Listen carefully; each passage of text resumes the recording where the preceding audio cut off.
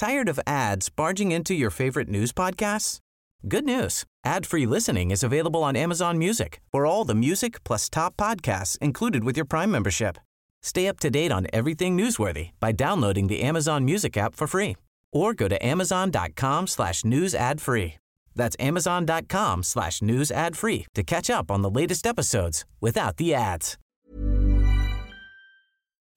Miracle on Ice. Året 1980, då avgjordes den enskilt mest omtalade matchen i ishockeyhistorien vid de olympiska spelen i Lake Placid. Hemmanationen USA som bestod av unga college-spelare besegrade världens mest dominanta hockeylag genom tiderna, Sovjetunionens The Big Red Machine. Ja, kommentatorn Al Michaels utbrast vid slutsignal de klassiska orden Do you believe in miracles? Yes! Här är Sporthuset avsnitt 80.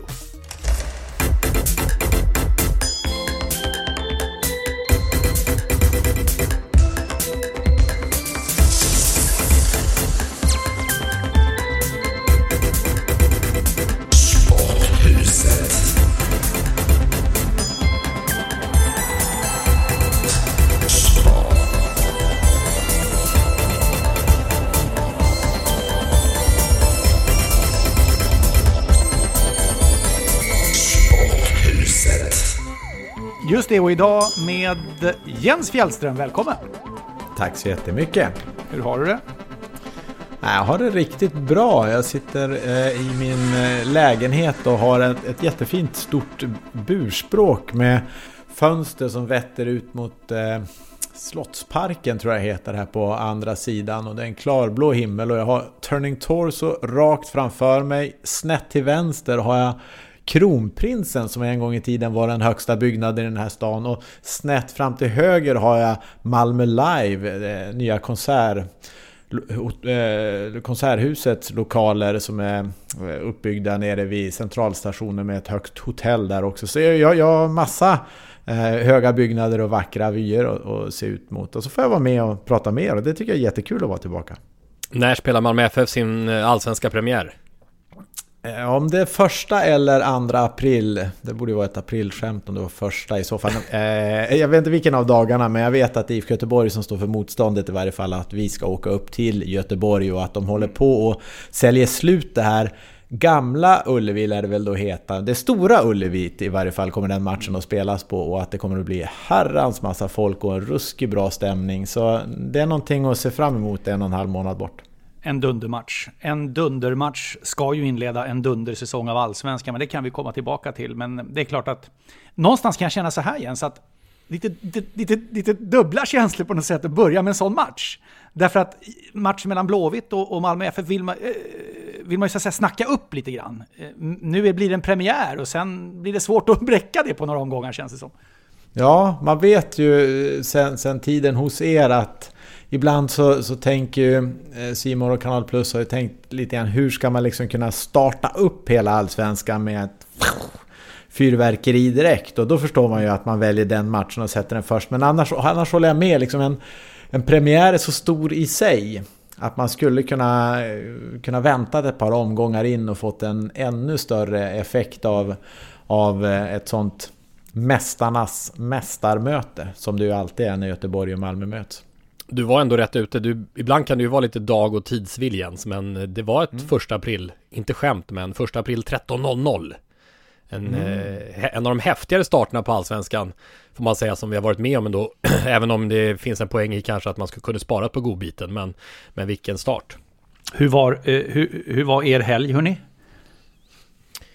Jag ska tänka vad jag gjorde. Jag var inkapslad i studion, i hockeystudion, Sweden Hockey Games, totalt 12 timmar hockey-tv. Och Ryssland vann. Och jag kan kontra med att jag var uppe i den svenska fjällvärlden tillsammans med kompisar och testade att åka ut för i Åre, och hade en fenomenalt fin dag där det var en klarblå himmel och otroligt fina förutsättningar där man tänker liksom frisk luft, aktivitet, god mat, god dryck i blandning och så i goda vänners lag. Så det var en superhelg för min del. Men jag såg, Lasse, där att du plirar med ögonen, och jag misstänker att du har varit någonstans du också. Ja, laddade för hockey-VM. Gabriel Landeskog och hans Colorado Avalanche var nämligen i New York och spelade i Madison Square Garden mot Henrik Lundqvist, som blev målvakt nummer 12 i NHL-historien att uppnå 400 vinster. Och om man räknar antal matcher som krävdes för att nå 400 vinster så är han snabbast och bäst genom tiderna. Och omåttligt populär, och det tror jag ni vet allihopa, att Madison Square Garden är verkligen kung Henkes arena. Tvivelsutan. Men det var en kvällsmatch, så jag måste bara få nämna The Metropolitan Opera och föreställning Carmen. Som... vad bra det var. Med, alltså det är sienerskan Carmen som mördas i slutscenen av den spanske soldaten Don José när hon väljer Escamillo, Toreador ni vet. Toreador! Och så vidare. Stående ovationer, Metropolitan, 5400 eller vad det nu är som går in där i 5-6 våningar uppåt. Det var magi. Jag måste faktiskt erkänna att hockeyföreställningen efter det, Ja, det här är ju en av få operor eller operetter där jag liksom kan få gemensamma minnesbilder med dig, Lasse, för jag tror faktiskt du en gång i tiden rekommenderade mig att köpa julklapp eller något i den stilen till min fru. Så vi åkte över till Köpenhamnsoperan och såg just Carmen för ett par år sedan i varje fall. Men jag kan rekommendera dig att åka dit, för att hela arkitekturen kring Köpenhamns operahus, som väl byggdes upp kanske för 5 år sedan eller något i den stilen, är hyfsat nytt i varje fall, är en mäktig glasentré där man ser in i det här stora operahuset, och där hänger det som, tänker ett gigantiskt stort äpple i körsbärsträ som hänger i luften, och det är konsertlokalen inryms där inne. Så man går liksom som på en liten som att man är på väg in i ett rymdskepp på små gångar in i det här trääpplet, och så kommer man in i innandömet där och fick se Carmen. Och det är häftigt, en upplevelse bara i sig när byggnaderna är så trevliga, och dessutom en operett på det. Jens, vad har du tappat bort den här veckan? Vad heter den här finska rösten igen? Han är så otroligt härlig. Men jag kan inte minnas att jag har tappat bort så väldigt mycket. Däremot så lyckades jag hitta någon annans plånbok och mobiltelefon när vi var uppe i Åre här i helgen. Och det blev ett detektivarbete att leta rätt på den här Magnus som hade tappat bort plånboken i varje fall. Men han blev då hyfsat nöjd och belåten när grejerna kom tillbaka och man slapp spärra abonnemang och kort och annat. Så jag är på plussidan. Det kan du behöva vid det här laget. Det är minus totalt sett i livet, eller? Det är stort minus. Och det grejen är ju den att jag kommer ju inte ihåg de här grejerna speciellt bra själv. Så att nu när vi lägger på här och den här inspelningen är klar, då kommer jag säkert komma på 3 grejer som jag glömde bort i förra veckan. Men som tur är så glömmer jag bort dem. Det är ju en speciell torsdag här när det här kommer ut. För det är ju så att den här torsdagen när det här kommer ut, alltså den 16 februari, så redan ikväll så är det podddags igen, Lasse. Ikväll alltså, när den här podden kommer ut, så är det på O'Learys klockan 18.00, O'Learys 12 Stockholm i Globenområdet under Tele2 Arena. Där finns det en läktare som blir en poddläktare för dig och mig och Lena Sundqvist. Just det, och det är alltså, notera då, torsdag 16 februari, O'Learys 12, Globenområdet, klockan 18.00 kör vi. Det är SHL-hockey sen från 19. Finns det något gemensamt med upplägget som vi hade när vi körde hos Kover och Melin när det var live? Det vill säga att publiken får vara med och rösta om en kärleksbombning eller något i den stilen. Har ni någon sån liten teaser att kasta ut? Det blir en överraskning. Som kanske kommer offentliggöras senare i den här podcasten i och för sig. Okej, ja, det är bra. Nu kör vi vidare med det här.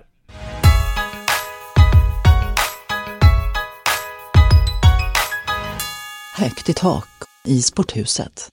Just det. Inside Allsvenskan kommer om en stund från dig, Jens. Och jag tänkte så här, jag vill ändå gasa lite på Allsvenskan faktiskt. Och då blir det en spaning som heter så här. Förväntningar heter det. Kim Källströms återkomst till Djurgården lyfter Allsvenskan flera nivåer. Isaksson och Kim bildar den mest rutinerade återkomsten i Allsvenskans historia, vågar jag påstå, med över 130 landskamper vardera. Men det finns mer i Allsvenskan 2017. AIK med Kristoffer Olsson och Simon Tern och med en trolig rekordförsäljning av enorma mått när Isak försvann. Och Hammarby som signat Malmös guldvapen 2013, Jiloan Hamad. Stockholmsfotbollen glöder sannerligen. Malmö FF är favoriter och jagat. Jag glömmer inte i sammanhanget kamratklubbarna Göteborg och Norrköping. Eller BK Häcken med Farnerud eller Kalmar FF med alla Elmar. Och tränarkampen, de nya. Den danske i Hammarby, Melke Michel i Djurgården, Persson i Malmö, Stare i Häcken och förresten egentligen Gustafsson i Norrköping också. Och de tidigare med Lennartsson i Blåvitt och Norling i Gnaget och så vidare. Herregud, vilken serie! Så jag längtar verkligen fylld av förväntningar. Känner du av det här också, Jens, eller att det som vi känner just nu att det är lite extra på gång den här säsongen? För vi gick faktiskt och småpratade lite om det här och konstaterade att det känns som att det är en extra profilstark allsvenska, och med det kommer ju förväntningar också. Och är det inte så att den här tiden fram till att allt drar igång emellanåt är väl så fin som när det väl drar igång? För att det är ju rätt fantastiskt att ha allting framför sig och ha alla olika tankar och idéer om hur man tror att det ska gå och inte gå. Hur kommer Simon Tern att slå väl ut? Kommer Melker Hallberg tillbaka till Kalmar och hitta rätt igen? Och allt vad det nu är för någonting. Så jag tycker det känns profilstarkt, och liksom Källström är ju en enormt tung värvning och liksom otroligt stark. Han är på något sätt lokomotivet för den här känslan, va? Ja, det får man väl lov att säga. Jag tycker liksom att det finns andra duktiga fotbollsspelare, men han kom ju hem som ett landslagsankare och en av våra mest erfarna spelare som står i ett par fotbollsskor för tillfället. Och jag pratade med en schweizisk kommentator i samband med att vi gjorde EM i Frankrike i somras, Lasse. Så hamnade vi ibland Schweiz, Sverige vid sidan om varandra på kommentatorshyllan, och han öste beröm över Kim Källström och det spelarna hade visat upp i Gräshopper, så jag misstänker att han kommer hem rätt så god form. Men Källström blir ju liksom det sista på något sätt som får allt det andra att samverka, så att det bara lyfter på något sätt i mina ögon. Och jag kan säga, jag står inför min 30:e allsvenska säsong som kommentator vid Sveriges Radio nu då sen flera år tillbaka vid C More. Och jag har verkligen tänkt och funderat över att, men har det verkligen varit den här känslan av att det är så jäkla häftigt alltså under de här åren? Och hjälp till här nu allihop. Ni får gärna höra av er till oss. Ni är välkomna på Sporthuset på Twitter och Sporthuset @houseofsports.se via mejlen. Men när var allsvenskan så här profilstark och häftig på förhand tidigare? Och det är klart att Källström utlöser alltihopa det där. Och du, Jens, i Malmö, ni är favoriter igen. Ja, det är vi.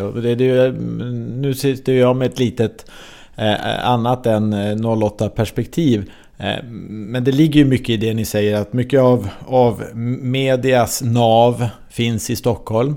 Och är det så att Stockholmsklubbarna känns extra heta, då blir ju det mediala trycket över hela så att säga fotbollssverige mycket kraftfullare. Så jag egentligen, samtidigt som jag sitter och har ett Malmö-perspektiv på det nu, så är jag samtidigt glad, för jag vet att hela allsvenskan mår bra av att ni redan är uppe på tårna och känner att det här kommer att bli någonting riktigt häftigt, för att det kommer att smitta av sig på hela allsvenskan. Ändå börjar det med IFK Göteborg, Malmö FF. Den som ju är en, det vi säger igen, men det är en superstart av allsvenskan verkligen. Och när vi ändå är inne på Malmö, Jens, det är ju Magnus Persson som är ny huvudtränare.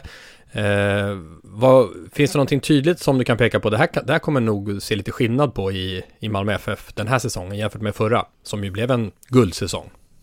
Vi kommer att se ett lag som spelar en snabbare fotboll. Jag tror att vi kommer att se ett lag som håller ihop laget och är mer kompakt både när man går till anfall och när man försvarar, och där det finns en större samhandling. Så där är väl några olika delar i det hela som jag tror att det finns förbättringspotential som vi kommer att se i MFF under 2017.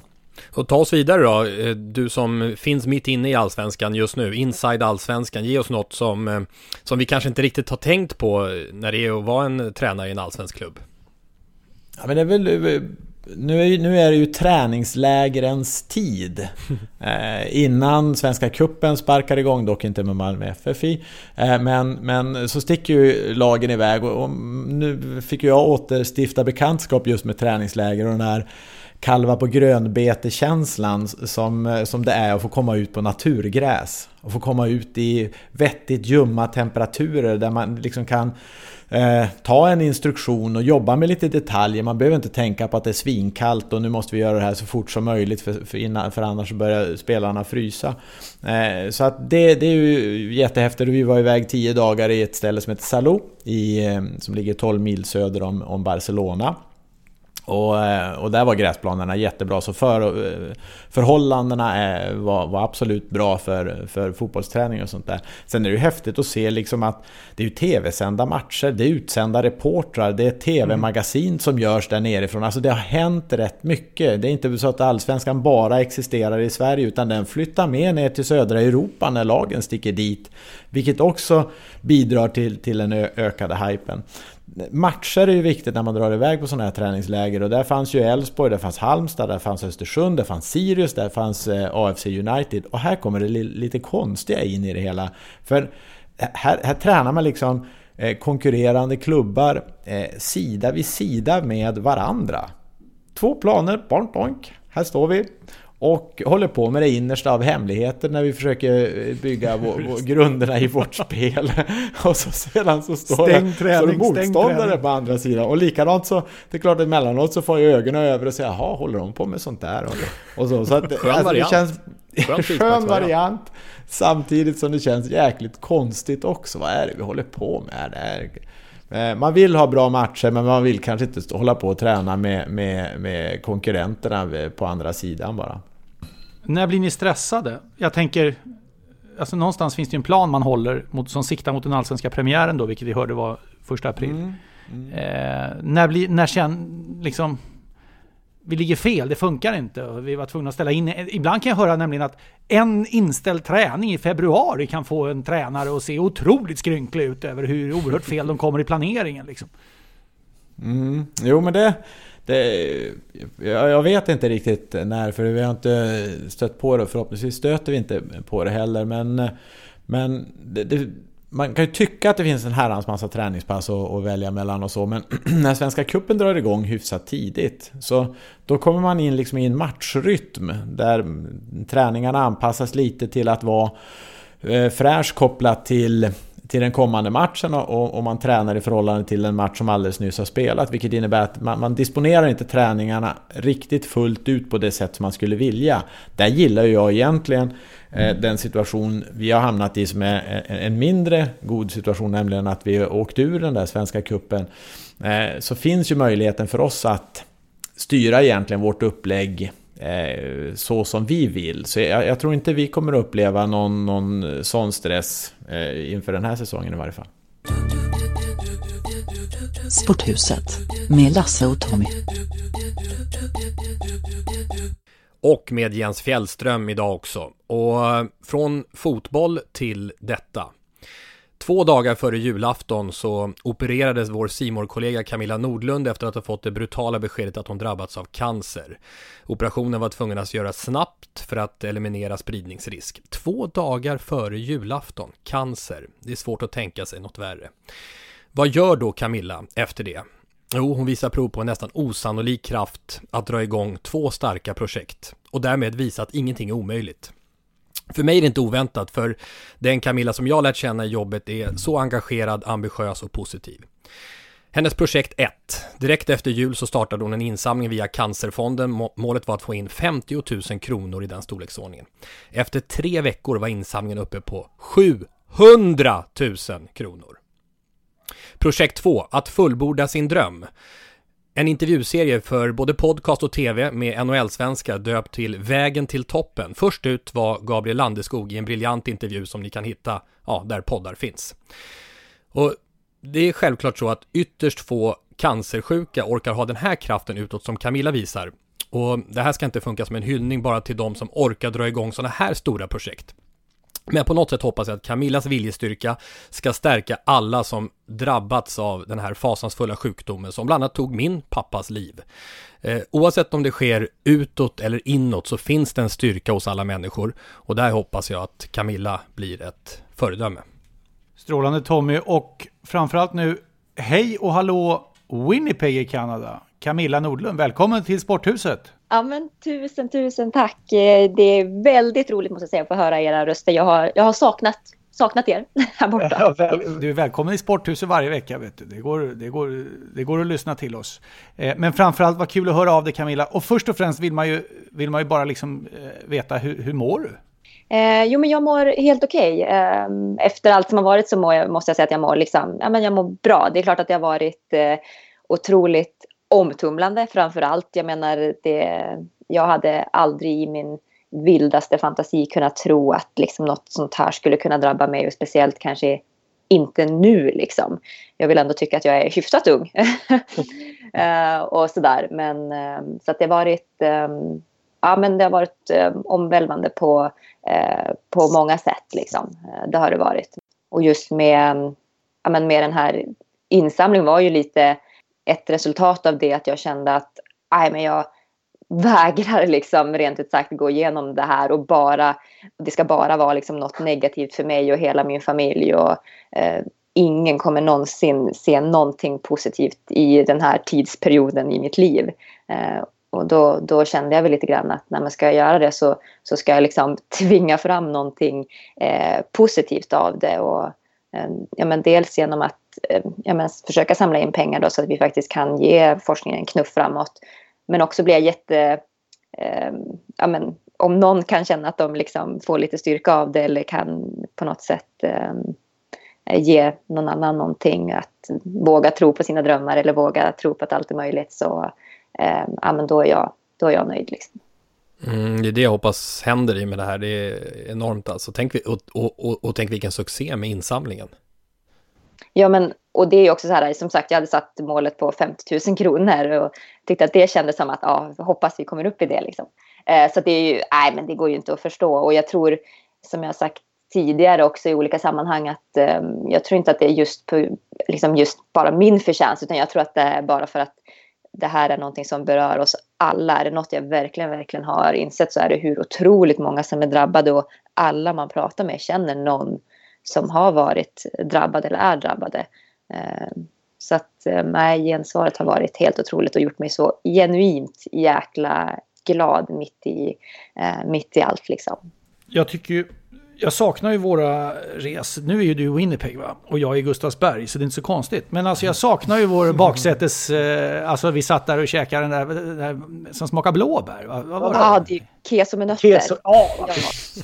Medan Björn Oldén och Thomas Johansson köpte någon korvmeny, va? Höll på med, vi satt och käkade blåbär där i baksätet från Växjö mitt i natten. Men vi har ju en kraftig fördel i att du kan, eftersom du är där borta, inom citat sagt, snacka med dem som också är där borta.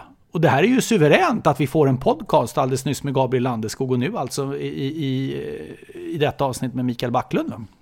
Ja, men det är ju, jag tycker ju att det är jättekul, och jag har ju känt liksom ganska länge att det här är något som i alla fall jag har saknat. Jag menar, Sverige är otroligt bra på att få fram liksom skickliga hockeyspelare, men vi vet liksom rätt lite om dem, och framförallt kan jag känna den resa som de har gjort, för det är ju ingen som har glidit in till NHL på ett bananskal, utan det ligger ju otroligt mycket där bakom.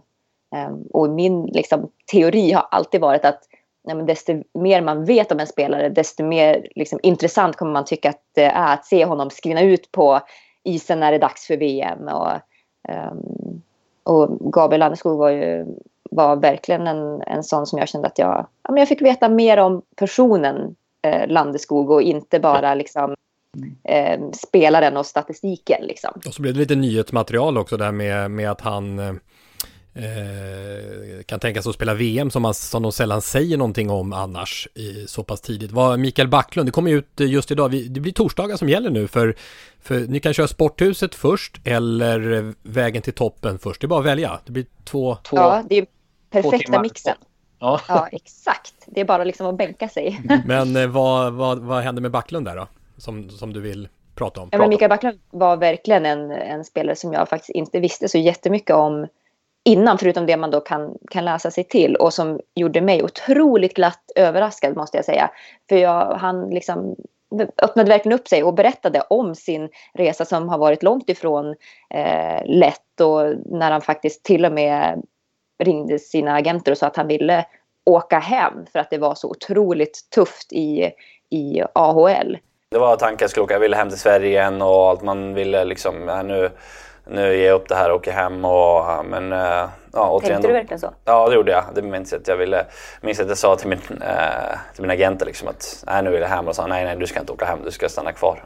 Vägen till toppen och Sporthuset, det är poddarna som gäller just nu. Det finns säkert några andra också. Men tack för att du gick upp så tidigt, Camilla, för det här är ju 07.00 hos dig. Så att det var väldigt roligt att prata med dig igen. Ja, men alltså, ni får verkligen se det här som ett kvitto för hur mycket jag tycker om er. För det är få som får upp mig i den här tiden på dygnet. Så att, alltid en blåbärskeso till dig, Camilla. Alltid. Ja, men tack Lasse. Jag hoppas att du fortsätter med dem även fast jag inte åker med på resorna just nu i alla fall. Ja, och de slafsar i sig korvmenyer och grejer i framsätet. Jag gillar inte det där. Kram på det, Camilla. Ta hand om dig. Ja, det är bra.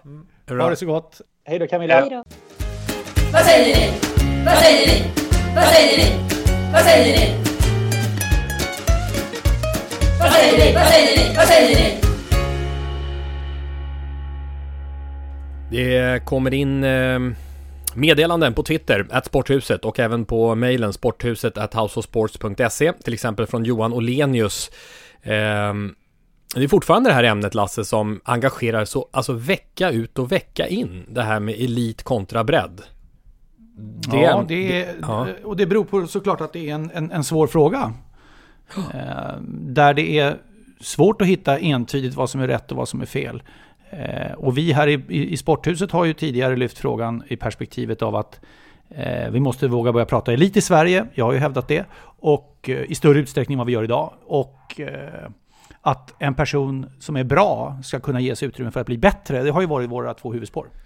Och intressant att höra vad du säger nu också, Jens. Johan Olenius, han skriver så här: kan vi inte enas om att inte ha tabeller inte är detsamma som att inte lära sig att förlora?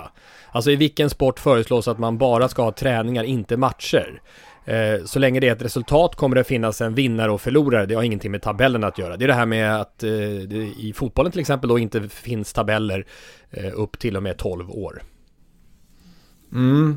Jag tycker ibland så pratar man om äpplen och päron när man säger att det är helt nästan alltid förbjudet att tävla, för att det är ju fortfarande vinna matcher som man håller på med i både hockeyn och fotbollen, bara det att det inte är kopplat till tabellen, och man menar att tabellen kan göra just att avsaknaden av tabell gör att en stress och matchning och toppning inte blir lika påtaglig. Så jag vet, vi hade uppe det här tidigt alltså. Ja, du hade väl det, eller om det var jag. Vi hade en diskussion om det här ett par gånger om faktiskt. Och jag plussade ju för det här upplägget och hade ju faktiskt Barcelona som ett exempel, där både Xavi och Messi och Iniesta på vägen upp till 17 års ålder hade förlorat fler matcher än vad man hade vunnit. Det vill säga man spelade egentligen mer för att vara utvecklingsinriktade istället för att toppa laget, om man uttrycker det som så. Så jag tycker det ska bli spännande att följa och se vad det kommer ut av det hela. Det är ju många som pekar på att barnen ändå räknar. Alltså de har koll på alla resultat och gör egna tabeller och sådär. Så att det på det sättet inte gör så stor skillnad att inte ha tabeller. Vad tänker du om det? Att det nog mycket möjligt kan vara på det sättet. Men jag undrar emellanåt om det kan vara så att föräldrar trycker på och alltså lättar man lite på trycket, så kommer det fortfarande finnas en medvetenhet om vilka som är bäst och vilka som inte är det, men inte samma fokus kring det, och att det blir alena rådande om man kommer att hamna på något visst ställe i tabellen. Så jag tror det kommer att komma gott ut av det hela, och att man jobbar mer utvecklingsinriktat och därmed också kan få en bättre utveckling på ungdomarna. Är det stick i stäv med dina åsikter, Lasse, eller? Nej, det är det absolut inte. Jag står fast vid att jag tycker vi ska kunna börja prata mer elit i Sverige än vad vi gör. Och att en bra ska kunna få bli bättre. Du får en passning också ifrån Niklas Persson. Lasse säger i podden att ett problem är tappet av utövare i åldern 16 till 21. Men det är ju bredd. Och alltså är bredden viktig för eliten, eller? Nej, det var ju Stefan Lundin som lyfte den där. Alltså, han är väl sportchef i föreningen Svensk Elitfotboll, tror jag. Jag pratade med Lars Ekholm, ordförande i Stockholms fotbollförbund, som hade snackat med Lundin om detta. Och det finns ett stort problem i att alldeles för många slutar i de här berörda ålderskategorierna. Och det är en stor utmaning för fotbollen, tyckte Lundin. Och jag tror han har rätt. Överhuvudtaget välkomnar jag att det finns ett samtal om det här. Och jag tror att det är svårt att peka ut vad som är rätt och vad som är fel. Vi har ju fått hjälp från forskarhåll där, ifrån rektorn på GIH i Stockholm som har sagt till oss att det är svårt att hitta forskning i det här ämnet. Därför att det går inte att sätta barn i en grupp som man säger att den här gruppen barn ska vi satsa på. Vi ska ha en elitsatsning mer och den här gruppen barn ska vi bara ha bredd med. Och sen så följa det ur ett forskarperspektiv flera år framåt. Det går inte av integritetsskäl att ha den typen av forskning, vilket alltså innebär att det här är en svårutredd fråga. Och jag tror att den svenska grundinställningen av att hitta den här vågskålspetimeterrättvisan är svår i en sån här fråga. Det är en utmaning helt enkelt. Även att en bra ska kunna få bli bättre. Högt och lågt i passningarna till Sporthuset. Du reser ju mycket, Lasse. Du kom precis här från New York. Och Arlanda, du har attackerat Arlanda för att vara dyrt. I alla fall när det gäller räksmörgåsar. Och det kommer fler passningar där. Ja, först måste jag säga att förseningen hem den här gången var ganska unik. Därför att man hittade inte flygplanen på Newark. Det stod parkerat på något ställe. De hade svårt att dra fram det, så det blev 2 timmar sent. Nåväl, det löste sig i alla fall med bagage och allt via Oslo. Plus till Gardermoens flygplats. Ja, vi fick ju här från Tobbe som har skickat med en länk till Ulf Elvings matblogg. Som, oväntat på något sätt. Ja, verkligen. Alltså, Ulf Elving har en matblogg, det är starkt. Men han konstaterar att törstiga resenärer rånas på Arlanda. Och då konstaterar Ulf Elving att det är enormt svårt att få tag på ett glas vatten på Arlanda, utan man ska köpa då flaskvatten. Och då konstaterar han att priset mellan 64 och 92 kronor är literpriset. Och det tycker man är skäligt på Arlanda. Och vad som är ännu värre, det finns inga alternativ. Den som kommer till flyget och vill ha ett glas vatten blir nästintill rånad. Flaskvattnet kostar i stort sett lika mycket i alla kiosker och serveringar. Konkurrens, glöm det. Är det rent av samma ägare till hela rasket, undrar Ulf Elving i sin matblogg. Och så konstaterar han att det går inte att få ett glas vatten på toaletten heller, för det finns inga muggar någonstans på muggen. Och det där stämmer, jag har faktiskt testat det där. Jag gick till 2 olika utskänkningsställen på Arlanda. Nej, och så bad jag om ett glas vatten. Och då sa de, det finns inte, vi har inget vatten, sa de. Nej, sa jag. Så ni har rätt att bedriva serveringsverksamhet utan att ha vatten framdraget. Alltså får man det i ett hälsoperspektiv, frågade jag då. Och då sa de att det finns vatten bakom, sa de då. Men ja. Så man kan alltså inte få ett glas vatten att dricka på Arlanda, utan man hänvisas till att köpa det som Ulf Elving då anser är ockerpriser. Och det har han ju rätt i om man bara tittar på det. Ja, men det är helt märkligt alltså. Eller hur? Ja, inte minst i denna värld när vi är väldigt miljömedvetna och vet att just vatten och de här petflaskorna som ska åka Sverige runt för att hämta upp det vattnet sedan transporteras iväg någonstans, så borde det ju finnas vettigare alternativ där man faktiskt kan ta ett glas till en kran. Jo, och det här kom ju sen säkerhetskontrollen för några år sedan, gjorde att man får inte ta med sig vatten in genom säkerhetskontrollen. Jag kan alltså inte ha med mig min egen vattenflaska därför att det är för mycket vätska. Det måste jag, då beslagtar de det. Och därefter gick ju priset upp rejält. Men du vet tricket, va, Lasse? Som du kanske har sett när jag reser, hur det går till. Nej, du halsar 1,5 liter vatten just innan du går igenom säkerhetskontrollen. Ja, det är ett trick. Det är ett alternativ, men jag kommer ut ganska snabbt också. Nej, men det jag gör är att jag kommer ju alltid i säkerhetskontrollen med ett pärlband av tomflaskor. Alltså petflaskor tomma i min väska. Som sen fylls på en efter en på toaletten. Med underbart kallvatten. Det är ju tricket att komma runt där. Fast jag har sån här bacilloro i de där sammanhangen utav de här offentliga toaletternas kranar. Det har jag fått för mig, en otrolig ansamling utav bakterier, vilket innebär att där kan jag inte dricka vatten än som jag får en möjlighet som du beskriver. kärleksbomba. Nu ska vi kärleksbomba. Nu ska vi kärleksbomba. Ja, vi ska kärleksbomba. Kärleksbomba. Kärleksbomba. Kärleksbomba idag. Alldeles strax denna veckas kärleksbombning. Men först, nästa vecka är det speciella grejer som gäller, eller hur Tommy? Ja, det är ju så att i samband med vår livepodd som då kommer leda till avsnitt 81 så är det alltså så att vi tar in lyssnarval, vi gör ju det ibland. Och tanken är att vi ska göra precis, för du var ju inne på det Jens, hur vi gjorde förra gången vi hade en livepodd, att alla tre får göra varsin kärleksbombning. En minut. En minut. Och det var ju vi tre som gjorde det då. Sen var det då publiken som fick jubla i olika högt. Och vem var det de jublade mest åt egentligen? Du vann ju där överlägset Jens, men vad var det du hade? Var det goalball? Jag tror det var goalball, ja, tror jag faktiskt det var. Imponerande att på 60 sekunder göra den insatsen. Jag kommer ihåg jublet Jens, det var väldigt starkt. Jag hade ju 30 meter hinder och var ju segerviss med tanke på min friidrottskompetens. Hemmaplan. Ja, du kom ju tvåa och jag blev sist. Men jag minns inte vad jag hade, men det var inte någon som rörde ett finger. Jublarna kring oss, Lasse, var väl ungefär så här.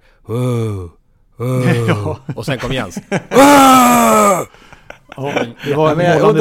Jag tycker det är lite grann det som är varit tjusningen med en kärleksbombning, nämligen att ibland så blir det bättre effekt av att kärleksbomba någonting man inte har en relation till tidigare, för man blir lite nyfiknare tror jag när man gräver sig in i det hela istället för 3000 meter hinder som är liksom hemmaplan för dig Tommy. Så det tycker jag har varit en del av charmen och därför bävar jag nu inför att kärleksbomba Camp Nou. Ja, för nu är det så här då i nästa avsnitt att, och det kan ni fundera lite på redan nu, att vi kommer alltså att lyfta fram sporthändelser eller idrottare som på något sätt har svarat för olika typer av misslyckanden. Ska vi kalla det antihjältar? Där ni får vara med och plocka fram de namnen. Det har redan strömmat in ett antal namn till oss och händelser. Till exempel Jamaicas bobsleigh-landslag. Det kom alldeles nyss här på Twitter, Sporthuset.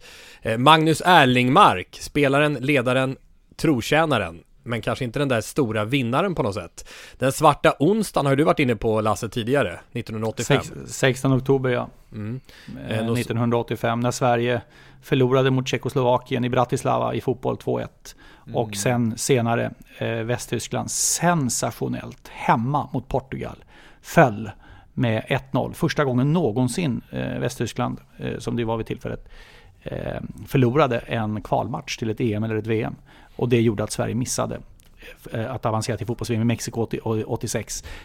Öppningsbilderna på Sportnytt på kvällen är en gråtande Robert Prytz och en förbundskapten som reser sig. Var det Laban som hade laget? Det här är, nu har du kört i en minut, Lasse. Ja, reser sig från bordet och går upp på rummet när det är 2 minuter kvar. Tommy Engstrands referat, Västtyskland, Portugal, säger det är 2 minuter kvar och jag ger er ingen rösten. Några ytterligare grejer då, som jag kom på här lite på min kammare då, med lite hjälp utifrån också. Olle Nordin, VM 1990, han tog i Sverige till VM 1990, trots det som hände 86, så långt var allt väl, men sen gick det som det gick. Så vi ska kärleksbomba 3 förluster i VM med 2-1. Ja, men Olle Nordin, kanske finns någon kärlek att ge till honom. Eller till exempel Björn Borgs comeback med träracket i början på 90-talet, Jens. Det kan väl vara något. Ja, Monaco. Herregud vad man led. Alltså, hade älskat Björn Borg verkligen. Och så sedan så var det där träracket mot alla glasfibervarianter med större träffyta. Dubbelt så stor på lilla träffyta. Det var ju som att han stod med ett baseballtränare med alla andra tennisracket här. Staffan Tapper tänker man ju på också, eller hur? Till exempel. Nej, men Staffan Tapper ska vi ju påminna vår lyssnarskara om, är alltså från fotbolls-VM 1974 när han missade en straffspark. Det var mot Polen, va?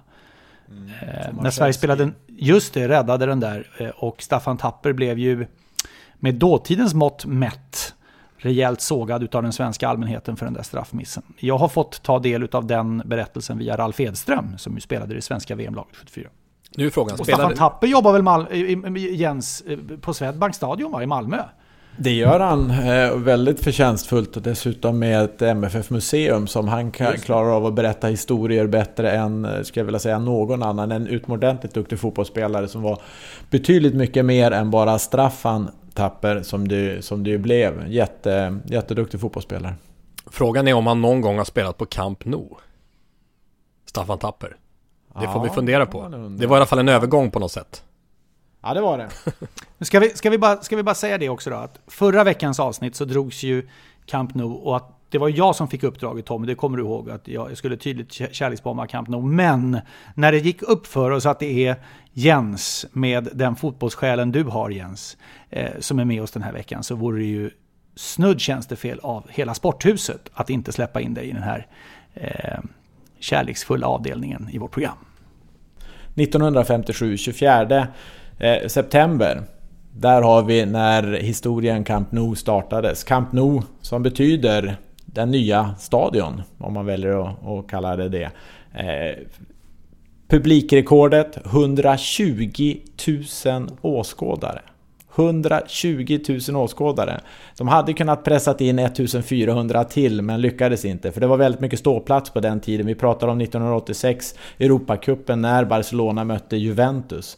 Så där har man liksom dess prime. Sedan så ändrade ju UEFA och FIFA så att man inte fick ha ståplats på Europamatcher. Och därefter så gick då publikkapaciteten ner till 98 eller vad det nu är för någonting. Här har spelat stormatcher. Vi pratar öppningen i VM 1982. Vi pratar semifinalen då. Vi pratar Champions League-finalen 1999. Ska vi se om det är någon av er som grejar den. Vilka möttes? Det var inte det Solskärs match? Visst var det. Ja, just det. Då var det i alla fall United. Ja. Manchester United som i sista sekunden vänder 0-1 till 2-1 via 2 snabba mål mot Bayern München. Bayern München som inte skulle gå att besegra i det läget. Jesper Blomqvist tror jag var på planen. Camp Nou har gästats av påvar, av artister, Julio Iglesias, Bruce Springsteen, Michael Jackson och allt vad det nu är för någonting. Men det är ändå för fotbollen som jag kommer ihåg och för alltid kommer att ha liksom Camp Nou färskt i minnet. Ni vet stolsraden när arenan är tom. Més que un club. Mer än en klubb. Och det är verkligen Barcelona. Vilket, och Camp Nou symbolen för, skulle jag vilja säga. Det finns en fenomenal hymn kopplat till Camp Nou som jag tänkte vi skulle lyssna lite närmare på. Man tror ju att det är den enda hymn som har funnits där, men det är faktiskt den 5:e i ordningen, och den har hängt med sedan 1974, då för övrigt Camp Nou firade 75-årsjubileum. Då hade man en kör på 3600 sångare som för första gången framträdde med den här hymnen som heter El Cant del Barça, egentligen Barça-sången. Och den fastnade direkt, och vi kan väl lyssna närmare på hur det lät.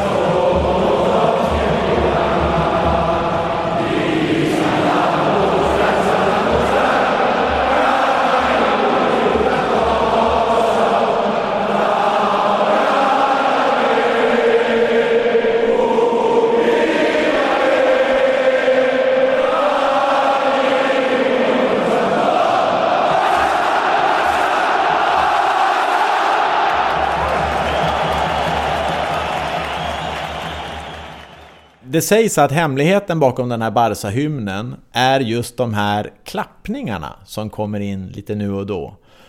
Som gjorde att det fastnade lite extra, och att det finns liksom, tänker man inte lite grann så här spansk flamenco när den cha-cha-cha kommer in där. Att det var det som gjorde att den satte sig lite extra.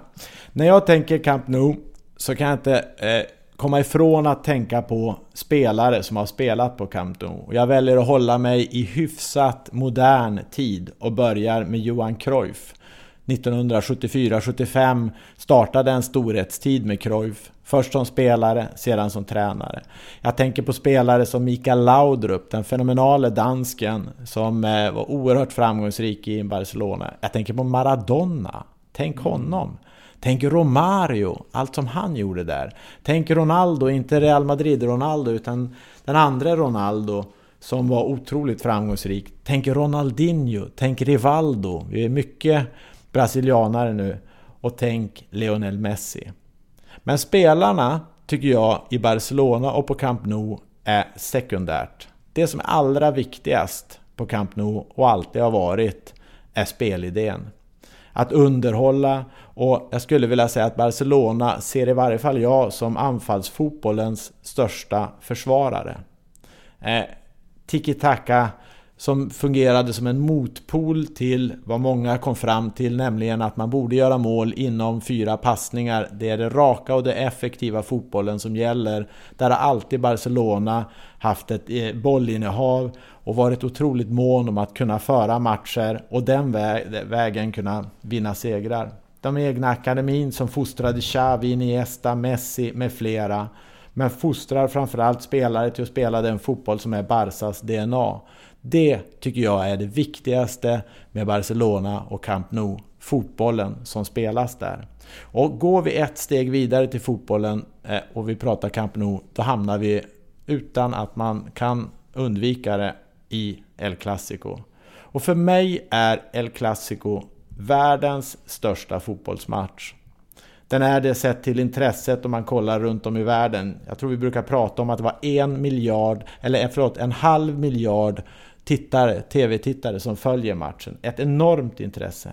Man har antagonismer mellan det kungliga Real och det självständighetstörstande Katalonien. Man har de bästa fotbollsspelarna där på plats. Titta på Ballon d'Ors lista och du hittar i regel 70% av de översta med i den matchen. Och jag tycker att det är matcher som har plockat ut det bästa av lagen. Jag har sett min bästa fotbollsmatch spelad av Barcelona när de vinner 5-0 El Clasico. Jag har inte sett ett fotbollslag spela bättre fotboll enskilt än vad Barcelona gjorde i den matchen. Jag tror det var 2010.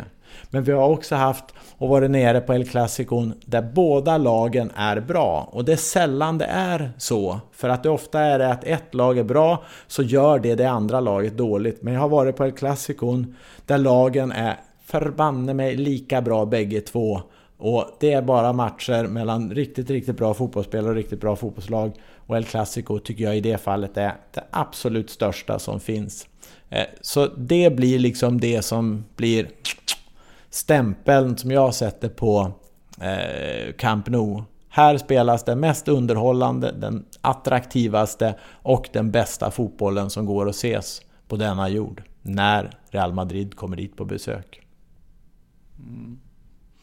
Ja, det är mycket att ta in och det är klart att det är svårt att slå El Clasico.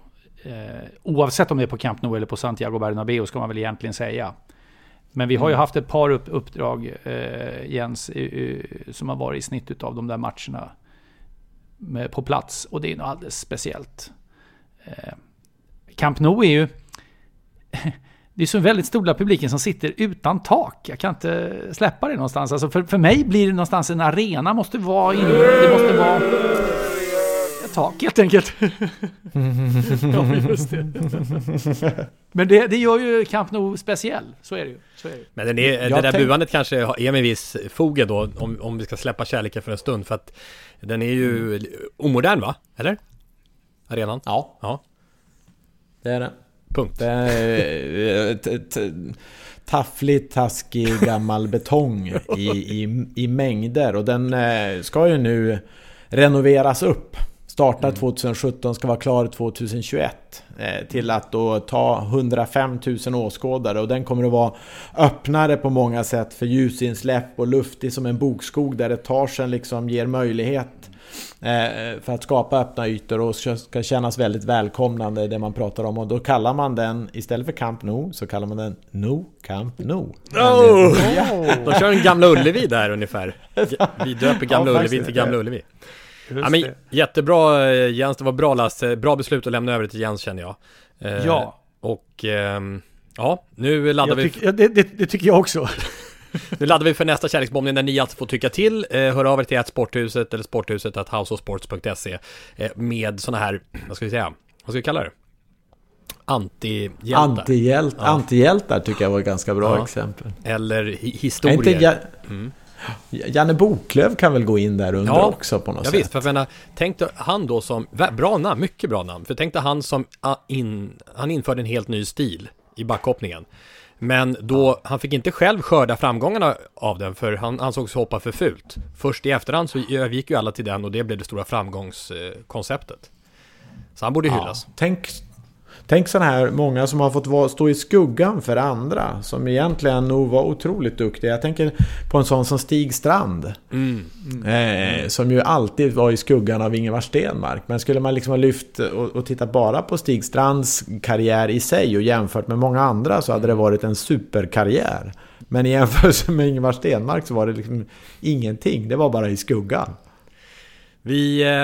Vi laddar alltså för livepodd ikväll när den här kommer ut, och det handlar alltså på O'Learys på O'Learys 12 Stockholm. Men slut för idag Jens, och vad händer härnäst för dig i MFF-lägret? Vad har du framför dig?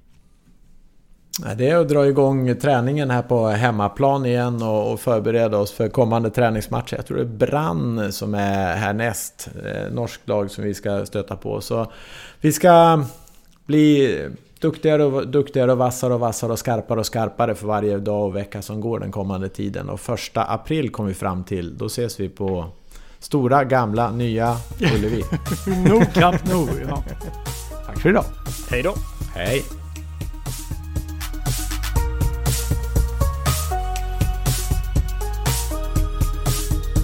Sporthuset produceras av House of Sports för C More.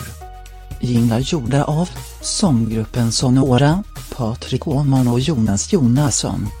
Hörs nästa vecka, JP. Tired of ads barging into your favorite news podcasts? Good news. Ad-free listening is available on Amazon Music for all the music plus top podcasts included with your Prime membership. Stay up to date on everything newsworthy by downloading the Amazon Music app for free or go to amazon.com/news ad free. That's amazon.com/news ad free to catch up on the latest episodes without the ads.